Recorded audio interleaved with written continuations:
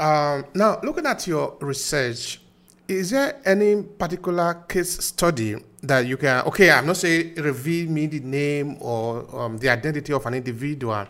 Is there any particular case study that sort of remain in your head because of maybe because of how the case go, because of, I don't know, that you can share with us to sort of help to educate more people? Hello and welcome to Obehi Podcast.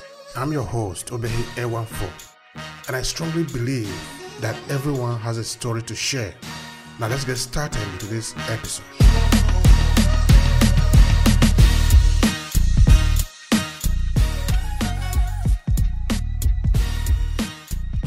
That's interesting. So none of my research has actually involved victims or survivors. So my research has all been with parents or with, like I was saying, with offspring.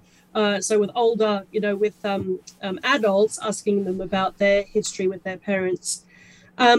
So I don't have any direct examples of victims or survivors in terms of a case study.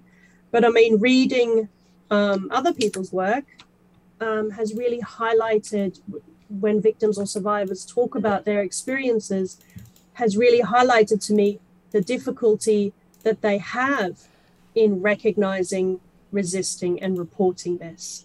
So in terms of them being able to recognize that this is sexually abusive and I must do something, grooming is so effective that the child may actually feel, or they may feel love for the person, or they might feel a connection to the person, or their parents are saying, hey, he's such a great person, or she's such a great person, this is what they're doing. So it's difficult for kids to then recognize that as something bad.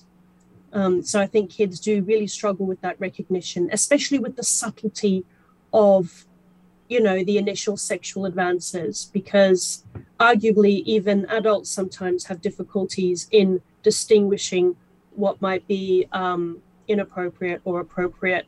So, and that goes as well to actually resist, asking children to resist in the instance of a sexual advance or sexual victimization.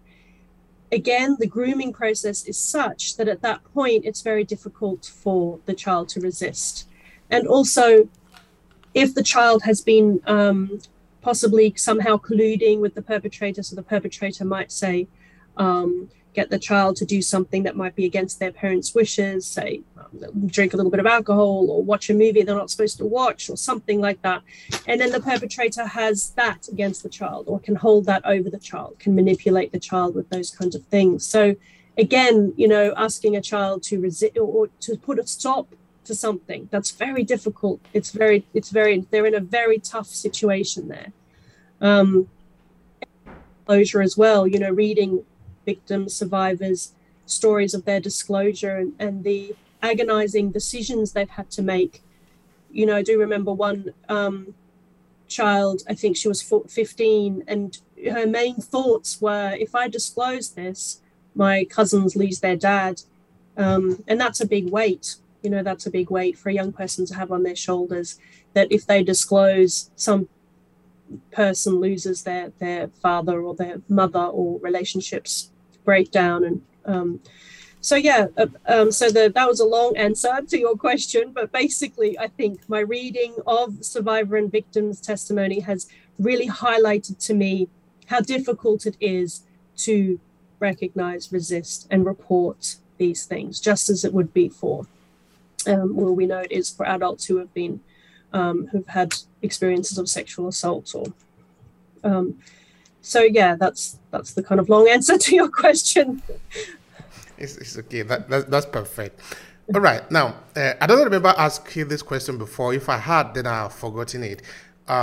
What exactly is the problem that you're trying to resolve with this research? My research project is about really amassing enough information, enough evidence to highlight to people that there are things we can do, that there are better ways than relying on victim behavior change, that we've done this for a long time. It's very entrenched.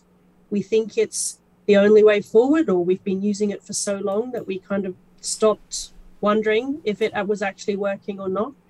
And I'm hoping that my research will make people think that there is a different way, and that maybe the way that we've been doing things has not been the best way to do things. So that would be my summary of my research, that I'm trying to amass evidence to suggest that there are better ways to involve parents, and there are ways that we can change adult behavior rather than child behavior in this area, because victim behavior change, in this case child behavior change, is not expected in any other area of victimization or abuse, not with physical abuse or bullying or sexual assault or rape. We don't ever expect the victim to defend themselves, rather than focusing on why is this happening and how can we stop it from happening. So that would be my hope. Say maybe a parent or an organization out there want to connect with you because of what you do. They want to, I don't know, hire you or whatever. I know you are not all for hiring just now, but okay, we are all there to do radar service, though. Yeah. Okay, so how can people connect with you? I would love to talk to anyone who would like to talk to me about this. I do love discussing my research and how we can advance the field further. And I'm available on LinkedIn. People can find me on LinkedIn or at Griffith University on the Gold Coast. I'm on the website there, quite easy to find. And I'm doctoral researcher there, so I can be found at Griffith or on LinkedIn. All right. Now, dear Julia, this is very important. What kind of a message would you like to leave for the parents and guardian in this case, because their role is very important in the protection, the prevention, and of course also the protection of their children from abuse. What is your message to them? I think my message is I don't want to parents to feel panicked about this, and I don't want parents to feel like they can never allow their children freedom or allow their children to see people, that it's a really fine line between being overprotective and being protective, but that if parents can just have it in the back of their mind that one-to-one interactions with their child and other people should have a little bit of monitoring built into them. So whether it's not, it's just thinking about, okay, who's that person and what's the relationship here? And is there any way that I can, monitor this by perhaps dropping in unannounced, or having another person be there, even if it's a sibling, another child, someone else to drop in unannounced. So just to kind of think about those one-on-one interactions, because that's how sexual abuse occurs. It can only really occur. It thrives on privacy, and perpetrators exploit a lack of supervision and monitoring. That's exactly what they do. And then they kind of, isolate and spend more and more one-on-one time with the child. They create situations where they're alone with the child. So I would just say, if parents could just have a little question mark in the back of their mind about those interactions, and just monitor when they think that there is, somebody's orchestrating time alone with their child. So that's probably, in summary, that's probably the main thing that I would say. There's obviously lots of other things that I mentioned before, but I would say keeping a little question mark about one-on-one time, and making sure that that's as safe as you can make it. Mm-hmm. Thank you very much. Yeah, that's a very valid advice. So I'm even as a parent too, I'm keeping that as an important at the back of my mind. Thank you for that. Yeah, it has really been very encouraging and very rich, the conversation. To conclude it, is there anything else you wanted to say? Maybe I didn't ask you, because it's not possible to enter into your head and know everything you can say. This is the last statement from you. If there's anything you wanted to add that I didn't ask you, or just to conclude it, please go ahead and do that. Oh, great. Thank you. Well, no, I think your questions have covered pretty much everything.